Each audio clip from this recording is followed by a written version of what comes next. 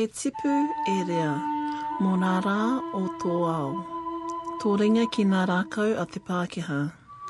Hei ara mō tō tinana, tō nākau ki nā taonga o tīpuna Māori. Hei tiki tiki mō tō māhuna. Grow up, O tender youth, in the time of your generation, your hand reaching for the Pākehā tools, for your physical well-being, your heart dedicated to the treasures of your ancestors, as a plume upon your head. E nā haue whā o te motu ki a koutou nō tā wāhi, ko tēnei te wāhanga o te Ahi Kaa.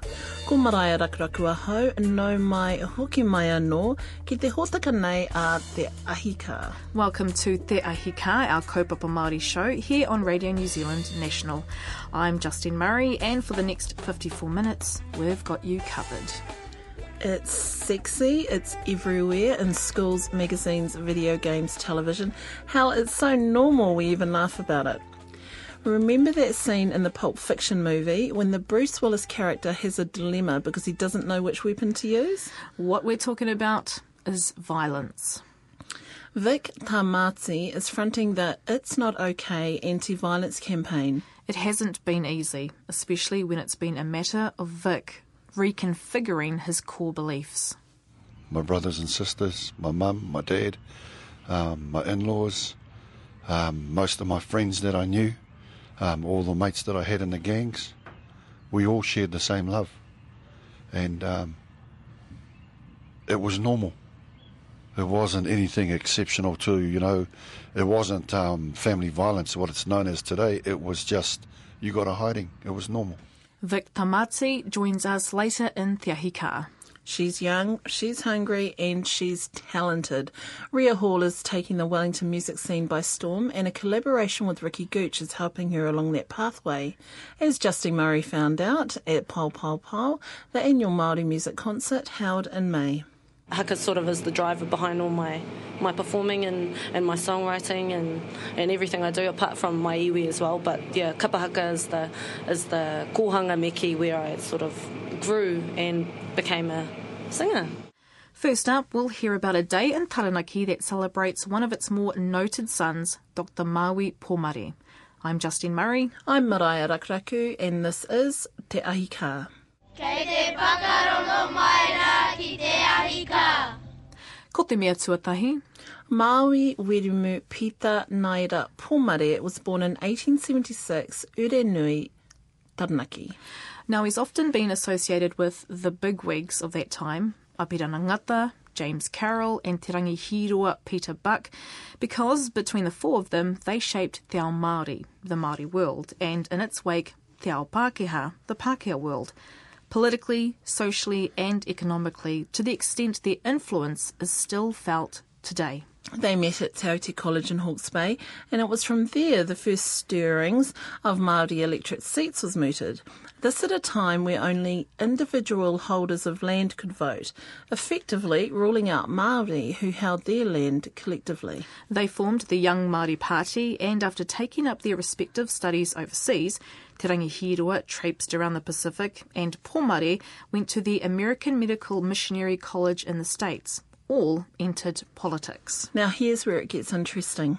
Remembering these Māori men were products of their time and living during a period of great change for Māori, which in some ways meant they were effectively driving policies that undermined and eventually led to the erosion of key practices within Māori culture. For instance, as a medical doctor, Pomare saw the devastation of Western sicknesses upon Māori living communally, who had little or no immunity to how living in such close vicinity was contributing to en masse death. And here's where it gets controversial. The Suppression of Tohunga Act 1908, designed to criminalise roikinana, was used in the end to break up papakainga, Māori villages. As the people disperse and become more fragmented, the society becomes dispersed and more fragmented. It isn't to say that Pomare, Buck, Carroll and Ngata were insincere in their efforts, not at all. And the purpose of our kōrero isn't to minimise their contributions, but they were of the time where they truly believed grasping the Pākehā world by both hands would benefit our people as long as we remained tūturu Māori. That is true to our Māori heart. The whakatauki that opened this week's broadcast, E Te Pū E Rea, speaks to that in this. Tō ringa ki ngā rākau a te Pākehā, hei ara mō tō tinana. Your hand reaching for the Pākehā tools for your physical well-being. Tō nākau ki ngā taonga a o tipuna Māori. Your heart dedicated to the treasures of your ancestors. Fast forward 135 years and the Taranaki Uri of Maui Pomare celebrate his life because there is no doubt he shaped Te Ao Māori. Here, another Taranaki man making a mark upon Te Ao Māori, especially in relation to Te Reo Māori, Ruakere Hond no Te Ātiawa me Ngāti Ruanui, explains the purpose of Maui Pomare Day that was held on the 27th of June at Owai Marae, Waitara, Taranaki.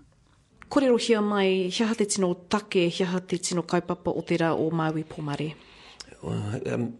Ki hea nei he timatanga mo tēnei kōrero, nā runga i te mea he kaupapa tino nui ki roto o Taranaki.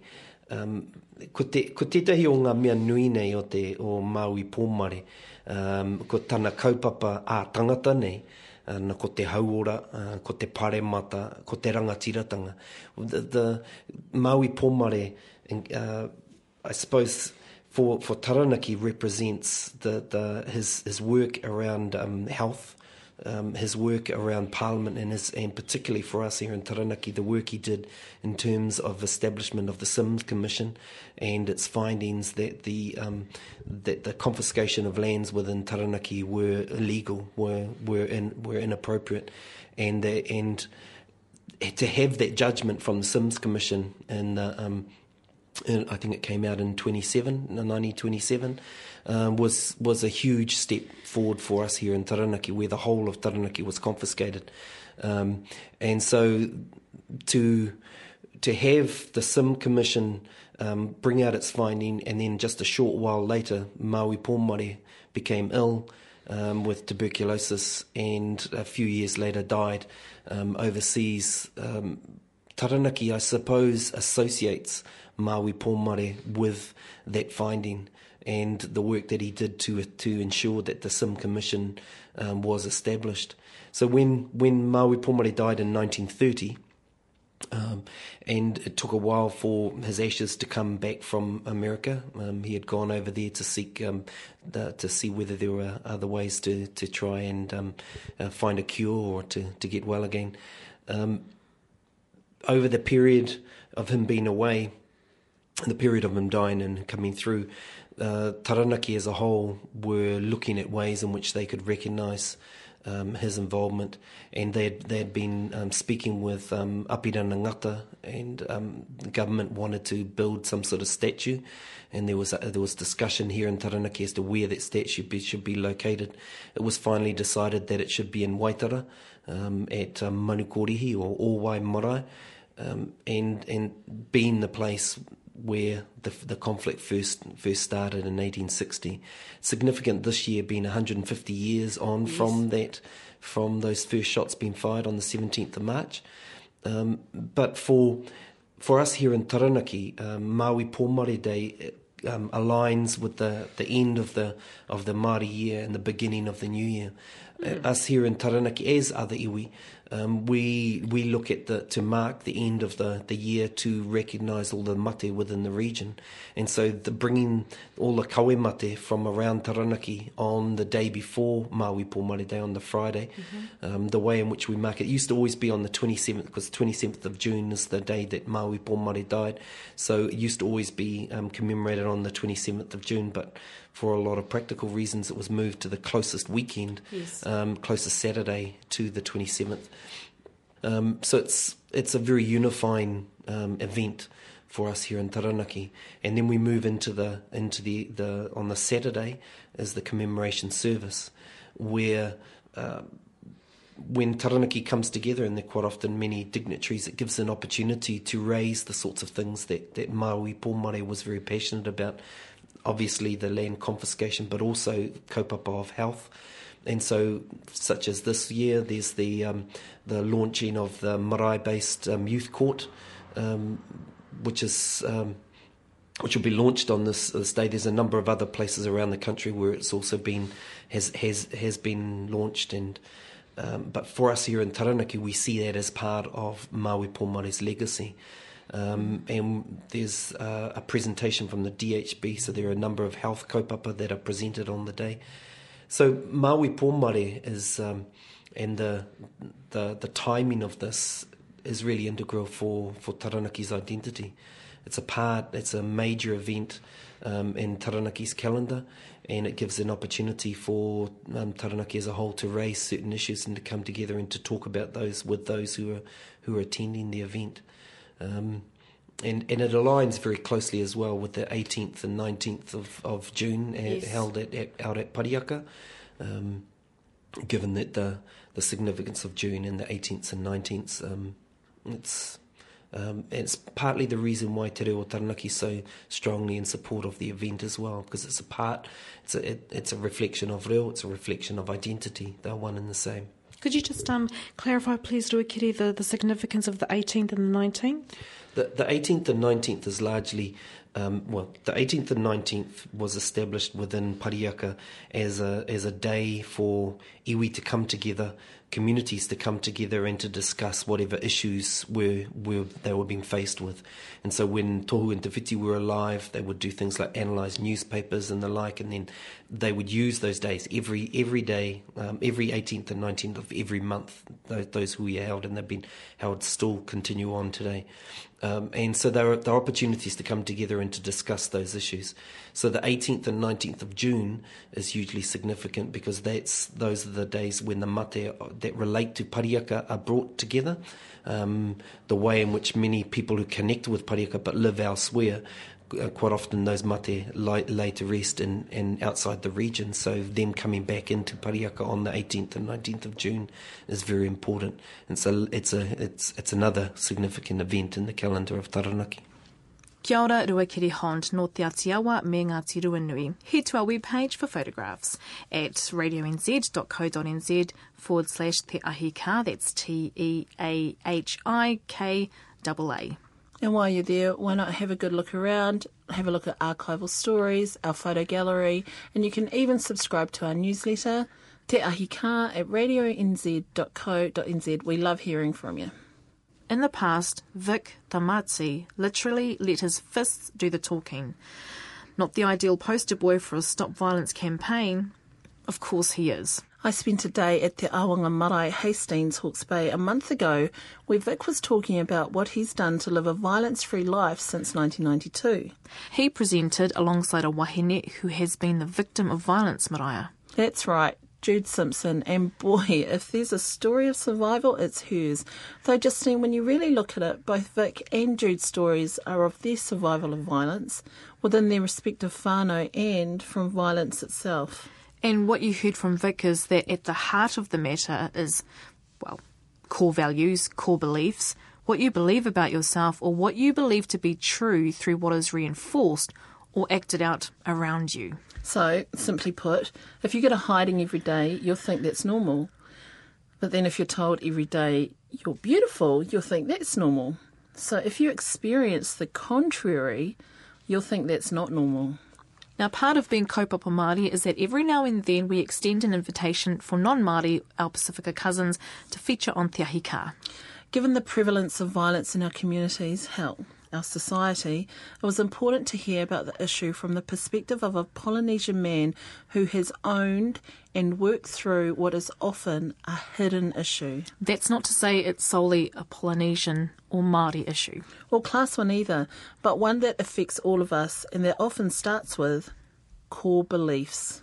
Tara wharawa, my name is Vic Tamati, and I'm here to talk about stopping family violence. I think the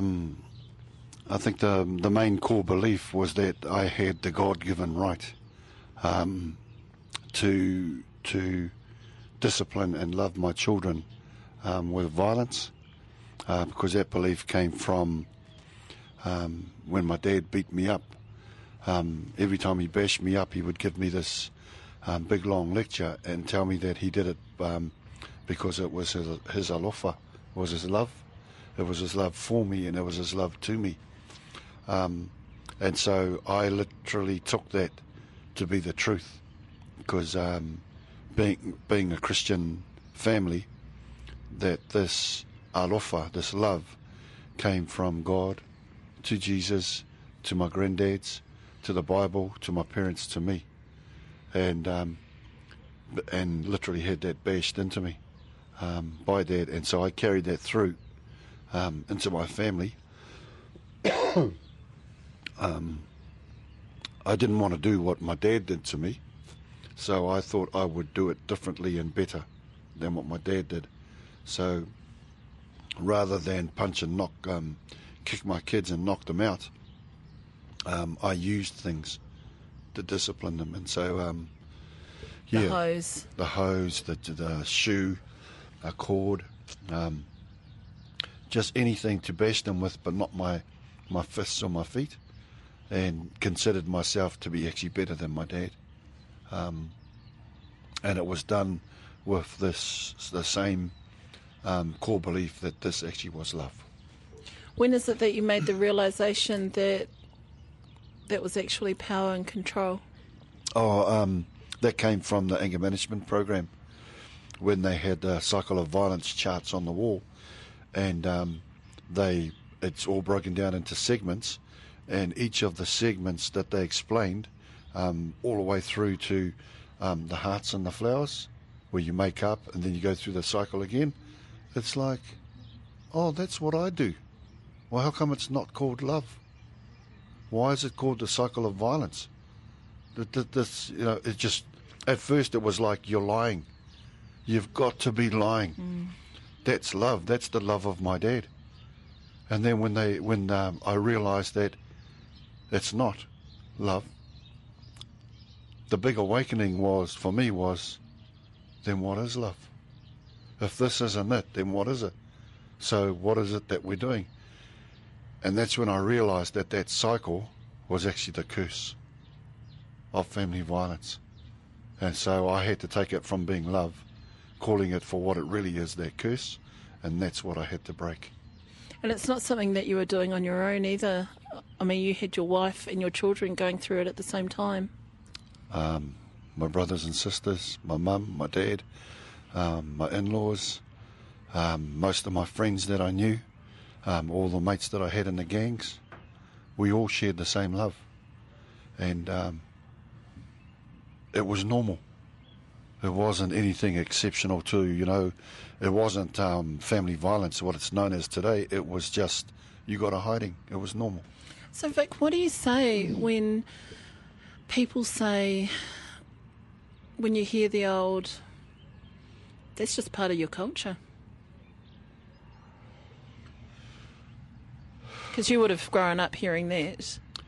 Yeah, well, and I guess for me there was confusing even then when it was said it's part of my culture, because I had a grandmother who at 94 years old, when she passed away, had all her teeth, no fillings, and was the kindest person I knew.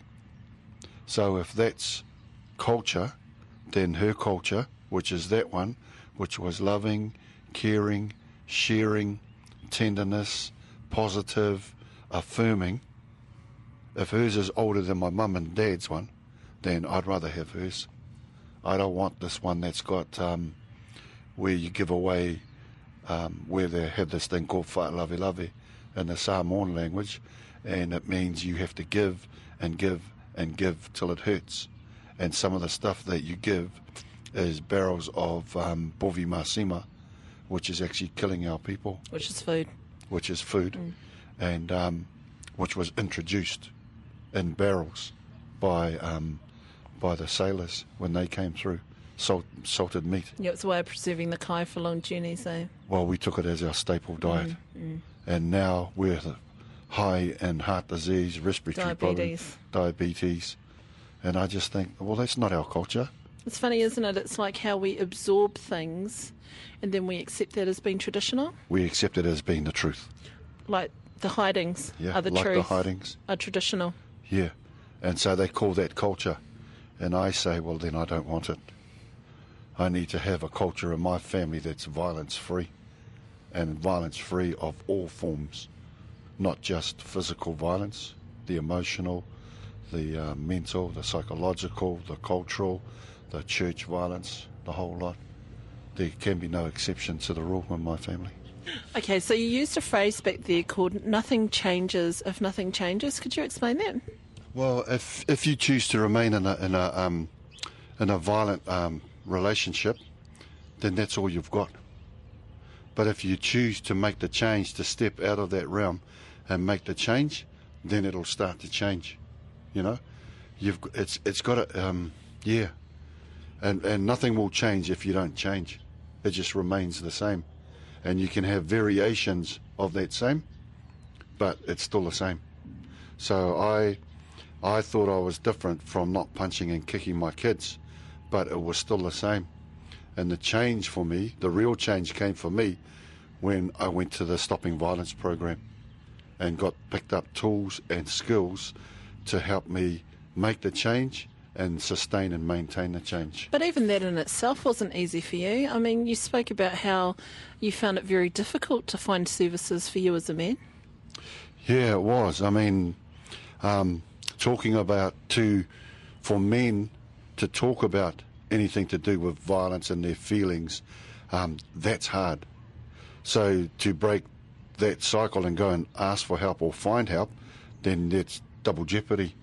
You know, where do you go? Who do you go see? Is it the church minister? Is it the school counsellor that's been counselling your child for the last 3 years? There was nowhere to go, and so some people give up at that stage, Vic. Well, you don't give up. You don't even start. There's no point. Easier to go back to this, to that comfort blanket, you know, that comfort zone. It is easier to be sad, bad, mad, crazy, than to go somewhere where you're not familiar with. And so it's easy to, like, give up the drugs and just stay drinking, or give up the drinking and overeat, or just smoke cigarettes and, well, I'm going for a walk every once in a while. So nothing changes. You're just adapting your crazy life to make it a bit different, but it's still the same. Without really addressing what the actual issue is. Never addressing what the core belief is. And it's the core beliefs that are the triggers. Because when something happens, you just slip back to that core belief is, I have a right to do this because this family violence, because it came from God to Jesus, to my grandfathers, to the Bible, to my parents, to me, and it's been preordained. And so had to change that belief to another belief, which is family violence is a curse, and I need to change that. Does it make it that much more difficult for you as a male travelling the country talking about how violence is unacceptable when you see how violence is sexed up in movies, magazines? Absolutely. Absolutely. You know, while that's all going on in society, that it's accepted, the violence on those PlayStation games, while it's on TV, while it's on big-time wrestling, all the boxing tournaments and stuff, rugby, while it's all glamorised and part of society, to then tell our young men that family violence is not okay, and in fact any form of violence towards another human is not okay, you're just fighting against the whole of society. And so to go around the country and share that message, it just makes your the role that I've got double, triple, quadruple more difficult, because they're looking for something that tickles them, you know, that they can buy into because it's something that's sexy. Well, this is not a sexy topic, and in fact it's the very thing that hits the core of all their beliefs, and behind all of that sexiness is money, because all those games, all those television programs, all the sports, they all make money, whereas dealing with family violence and talking about being a perpetrator of family violence and having victims from your family violence,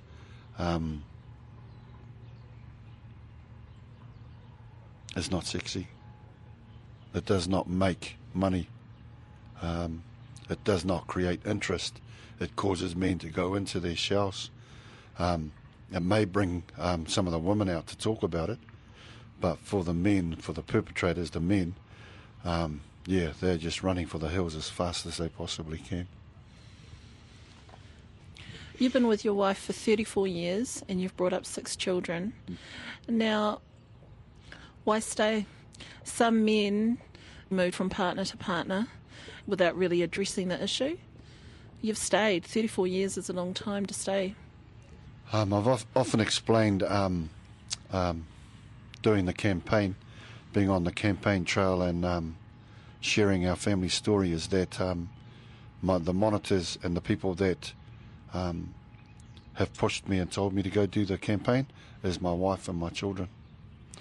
And I begrudgingly agreed to do it. On the journey of being a safe man, I have realised how much I owe them. It's just that I put them through so much shit in my life. Abused them, I've slept around, I've done violence to just about everyone I know, and they still care and they still love me, even with all of that. And they want me to go and do this campaign and to tell, like my daughter Lady said, that I'm not to minimise and I'm not to exaggerate. So they're making you accountable. They keep me accountable. They're still the monitors.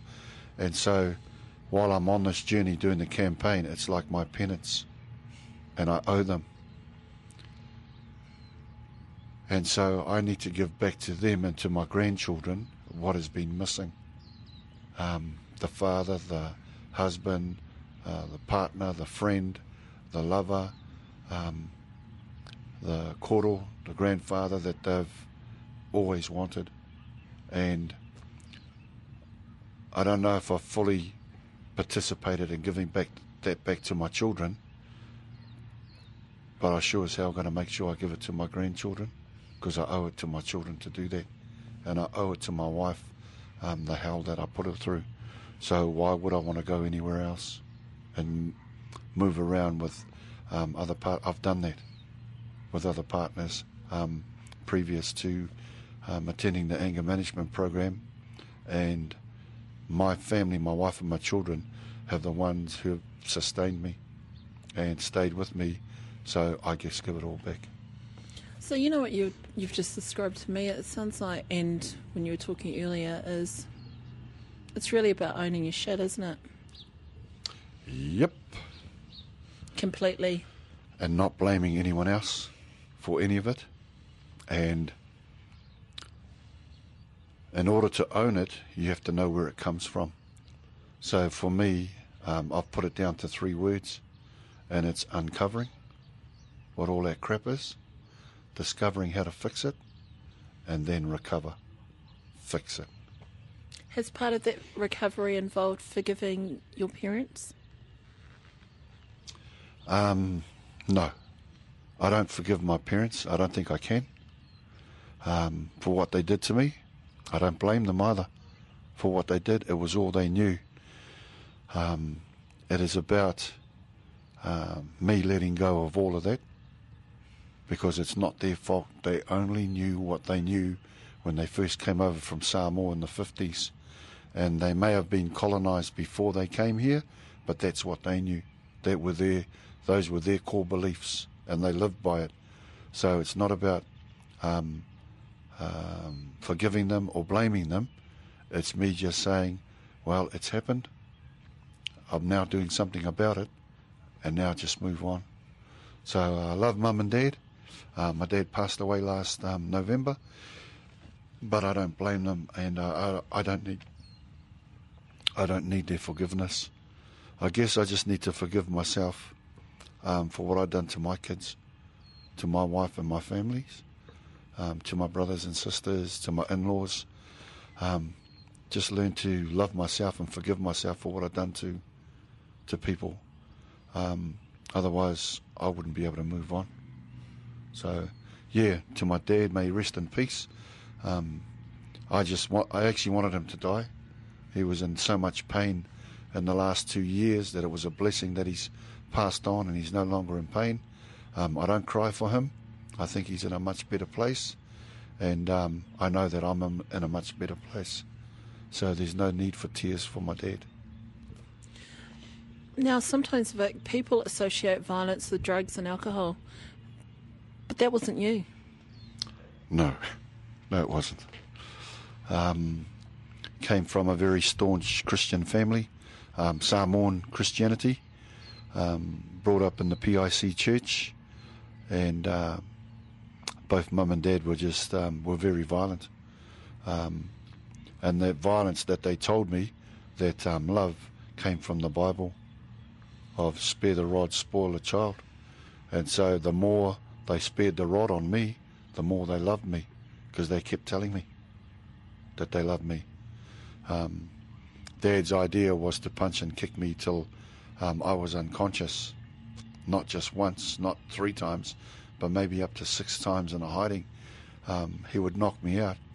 And my mum, on the other hand, would sit beside him and tell me to get back up so that he could knock me back down again. And mum's idea of giving us a hiding was, we called it walk on water, because Jesus walked on water and mum just jumped up and down on us like a trampoline. And so the standing joke around the kids, us kids growing up, was, oh, you're going to get it from mum, you're going to get the walk on water. And then we'd all crack up laughing. Because that is a way of handling it too, isn't it? It's that black humour. Yeah, it's that black humour that we had. But it was also, we wanted, it was actually the opposite. We wanted to get the walk on water because it was better than what Dad would give us. It wasn't as bad. And Mum was only short and little. So, and the Dad, walk on water was much better. It was better to get the walk on water than to get a hiding from Dad. I unfortunately didn't have a choice. I just got a hiding by the old man because I was the oldest son. And the oldest son had to do all the jobs, had to lead properly, had to do all the laungas, speeches, and so everything was just pounded into me until I ran away. I'm Maraea Rakuraku, this is Ahi Kaa, and I'm talking with Vic Tamati. Well, the other thing is that is with the violence, like there was no, because you asked me about drugs and alcohol, there was none of that involved. Because they were church people, we didn't have alcohol in the house. We didn't have drugs or cigarettes. But even yourself, when you got married and you were having your own family? No. Violence was my drug of choice. Alcohol was, what was it? It was, I didn't like it because it took away the edge of being on point sharp to commit the violence. And so I didn't want, it was easy to beat up somebody who was drunk, So why get drunk? To get beaten up. So all of us back in the day would never get drunk when we went fighting. We wanted to be right sharp when it happened. Now, when you were talking before, you were giving examples of the violence going on in your home, but there was violence happening throughout your lifetime in society. Yeah. Yeah. Everybody was responding to, getting the strap at school, getting hidings everywhere. It's everywhere. Yeah, it was everywhere. I think I was about 16, and I was walking, and this is like the other type of violence. I was walking home with my cousin. We were all happy, talking away, and then we got pulled up by the police, and the police said that that we had committed a burglary. I was working with my dad at the time. My cousin was studying to be a doctor, and they were telling us that we had committed this burglary, which was, over on the east side, and we had walked from the west side, and then they told us we were overstayers. It's and you're born here. Yeah, and I was born here. So was my cousin. So, and when we got home, my cousin went into the kitchen, turned on the light to boil up the pot to make heat up some food and put the jug on. and I seen the light from the bedroom. I rushed around and switched it all off. About a second later, a big searchlight come across the window.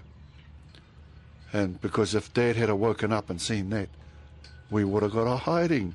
And then to try and explain to him that we were stopped by police, which meant we were going to get a triple hiding. And so it was like, even things that are totally unrelated to the home was enough to cause us to get a hiding. And so you had to be you'd have to be full alert the whole time for any little thing that could cause you to get a hiding. But the examples you were giving, Vic, I mean, you didn't even need to have something that was obvious to you. No. It could just be anything. Could be anything. You know, my dad, he taught me how to fight, and he taught me how to stay on edge. And so he taught me how to go to sleep and still be wide awake. So I could hear like a rustle going under, somebody walking under my window in the middle of the night. And I did. And I woke up and I went into snuck into Dad's room, woke him up quietly and said there was somebody outside. And he said, okay, do the thing that we said.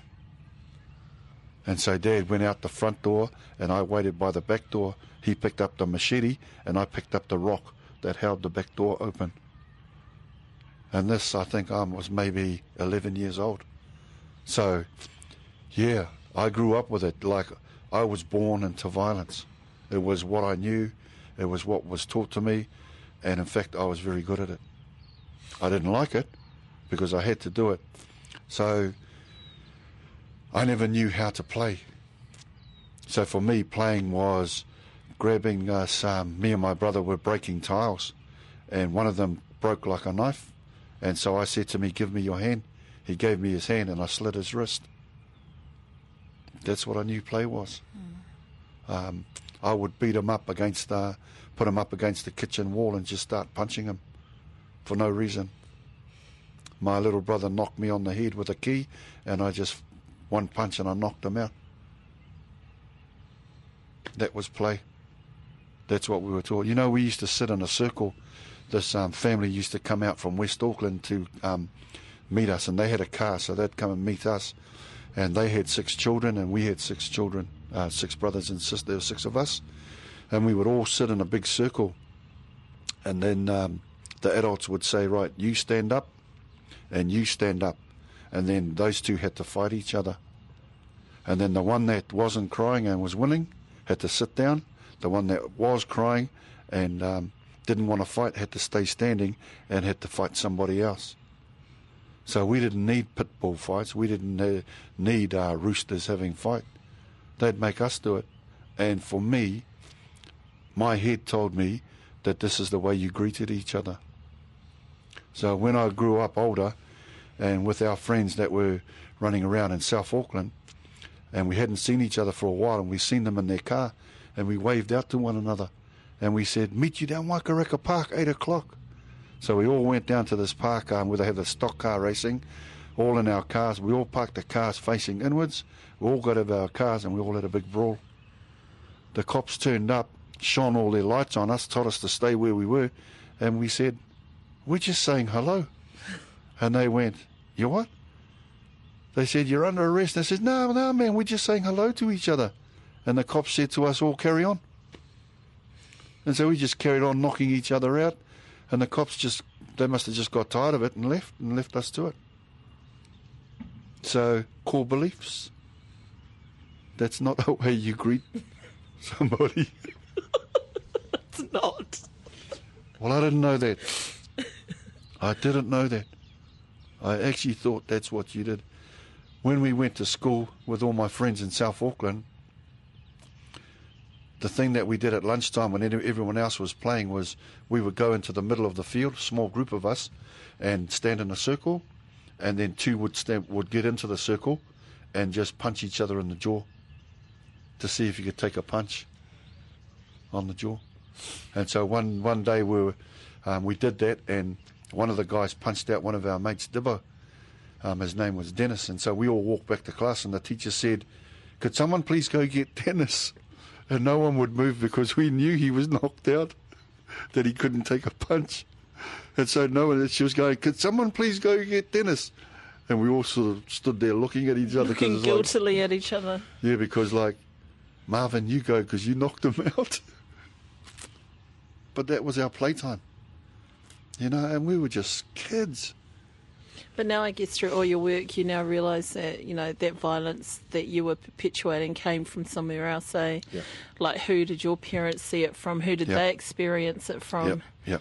Who did your parents' mates experience it from, that it was so normalised? Yeah, and it was all normal.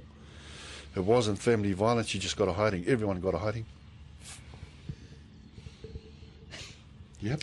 But you've been violence-free since 1992, and you've done amazing things in Christchurch. Legendary things, actually. Pacific Underground. What all up, those what plays up? that you fellas are doing. Yeah. Yeah. Yep, that was us. After I finished the program in 92, in 94, my wife and I said, well, we've got to do something. We can't let our kids go through what we went through. In the home, on the streets, at church. So we formed two organisations, one called YCD, which was a youth centre, and Pacific Underground, which focused on telling Pacific stories. Pacific Underground. And so my wife and I started YCD, and Losa and her cousin Oscar and another guy, Simon Small, they went and started the Pacific Underground straight after. And so the combination of the two groups, we brought them together to do, with her cousins and my cousins, to do holiday programs. And the holiday programs were performing arts.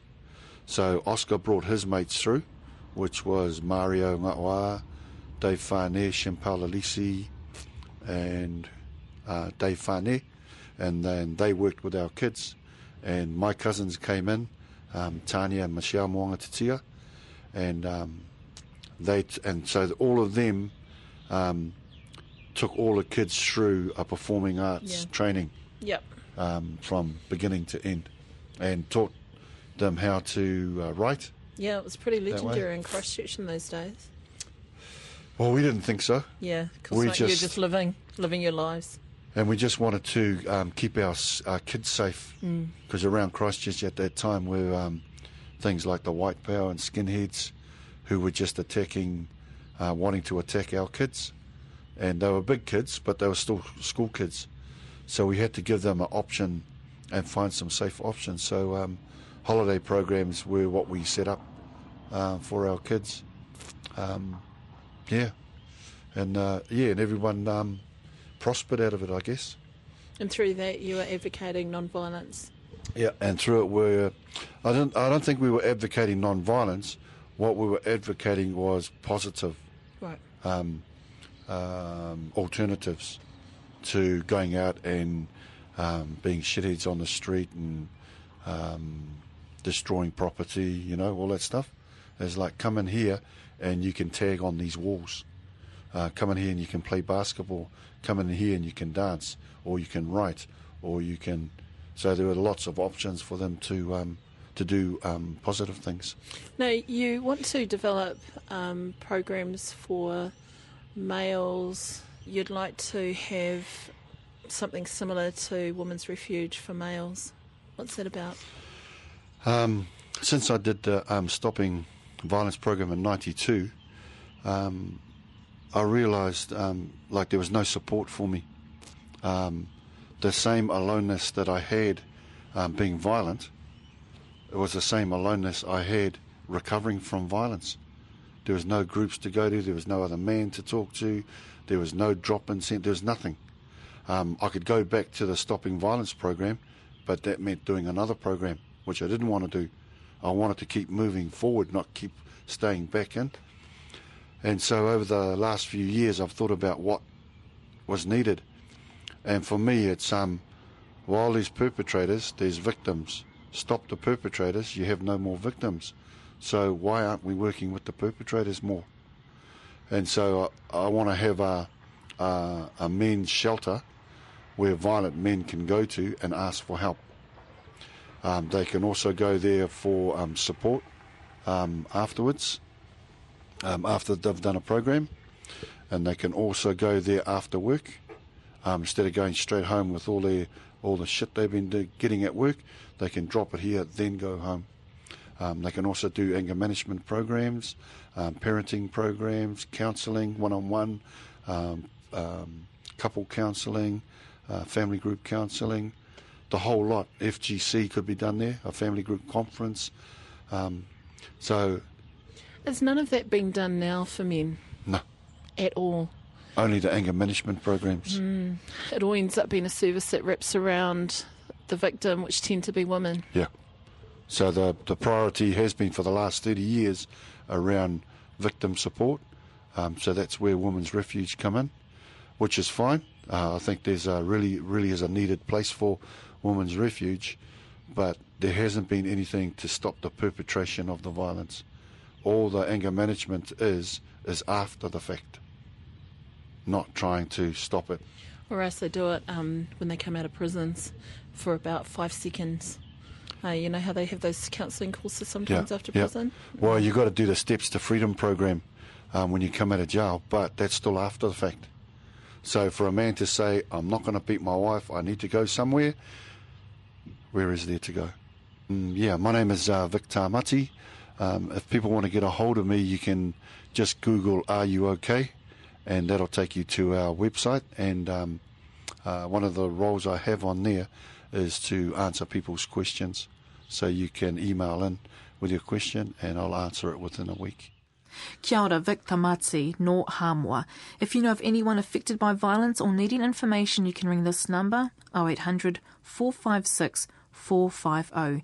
It operates daily and is open from 9 a.m. to 11 p.m. Or if you have internet access, go to our website, radionz.co.nz/Te Ahi Kaa, TEAHIKAA, and there are details on how you can contact someone. Kia kaha. I'm Maraea Rakuraku. And I'm Justine Murray, and this is Te Ahi Kaa.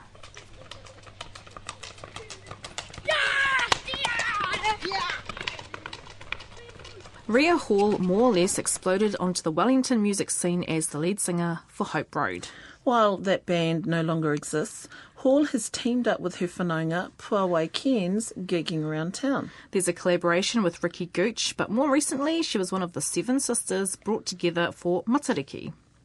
Ko Rhea Hall tōku ingoa no tauranga moana hau, pērā ki a koe. Yep. Koena noiho, tauranga moana. Now, Rhea Hall, you just came off the stage, 10 minutes ago, 5 minutes ago. Yeah.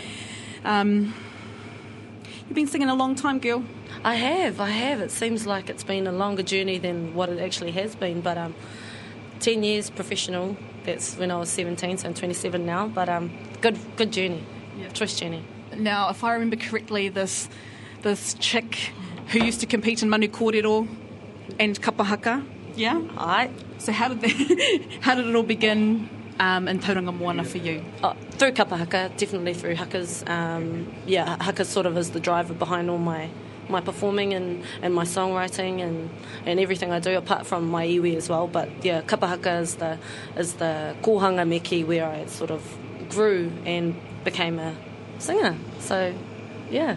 How long have you been away from home? I've been away from home since 2001, so 9 years. After I finished school, 2000 was my 7th form year, left Tauranga in 2001, So would you say that has helped you, to fly the nest, so to speak, that spread your wings in terms of te ao waiata? Oh, yeah. Oh, absolutely. So leaving home and getting life experience elsewhere. I lived in Aussie for a couple of years, lived in Auckland, and now I'm here in Pōneke, so I've definitely had a lot of life experience. Well, I think I've had a lot. I'm trying to express that in my 27 music. years of you. Hope Road. Tell me about Hope Road. Hope Road, yes. Well, Hope Road started back in early 2006.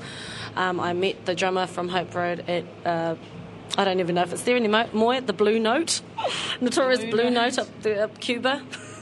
Oh, the Blue Note. I think it's actually turned into something else now. I'm not quite... Fringe bar, infamous karaoke bar, Blue Absolutely, Note. yeah. So I met my drummer there on a random jam session And he asked me if I had a band. I said no. He was like, well, do you want to meet these people? And then I ended up meeting Wiremu Barrable, Lotu Latu, obviously Des Mellon, the drummer, and that was Hope Road Tūturu.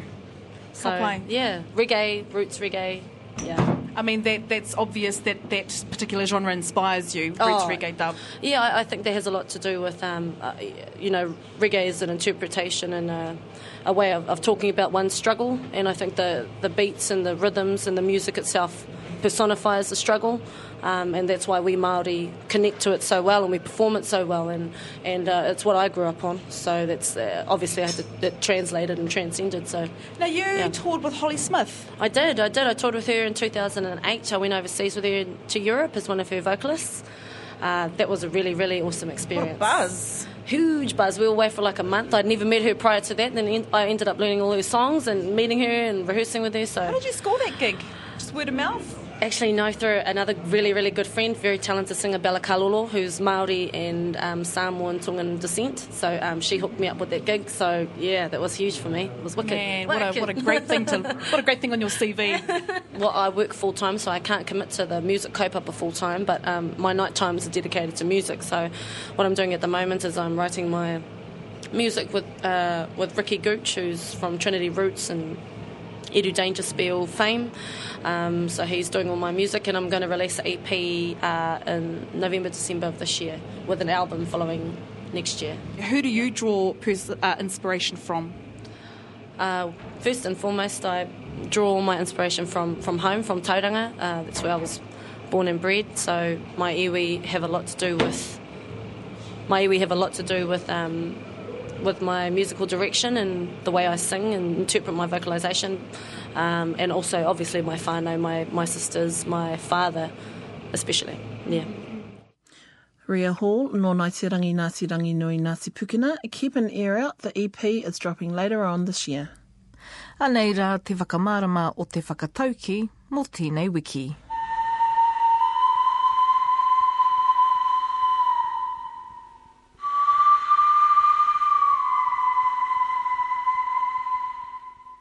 E tipu e rea, mō nā rā o tō ao. Tō ringa ki nā rākau a te Pākehā. Hei ara mō tō tinana, tō nākau ki nā taonga o tīpuna Māori. Hei tiki tiki mō tō māhuna. Grow up, O tender youth, in the time of your generation, your hand reaching for the Pākehā tools, for your physical well-being. Your heart dedicated to the treasures of your ancestors, as a plume upon your head.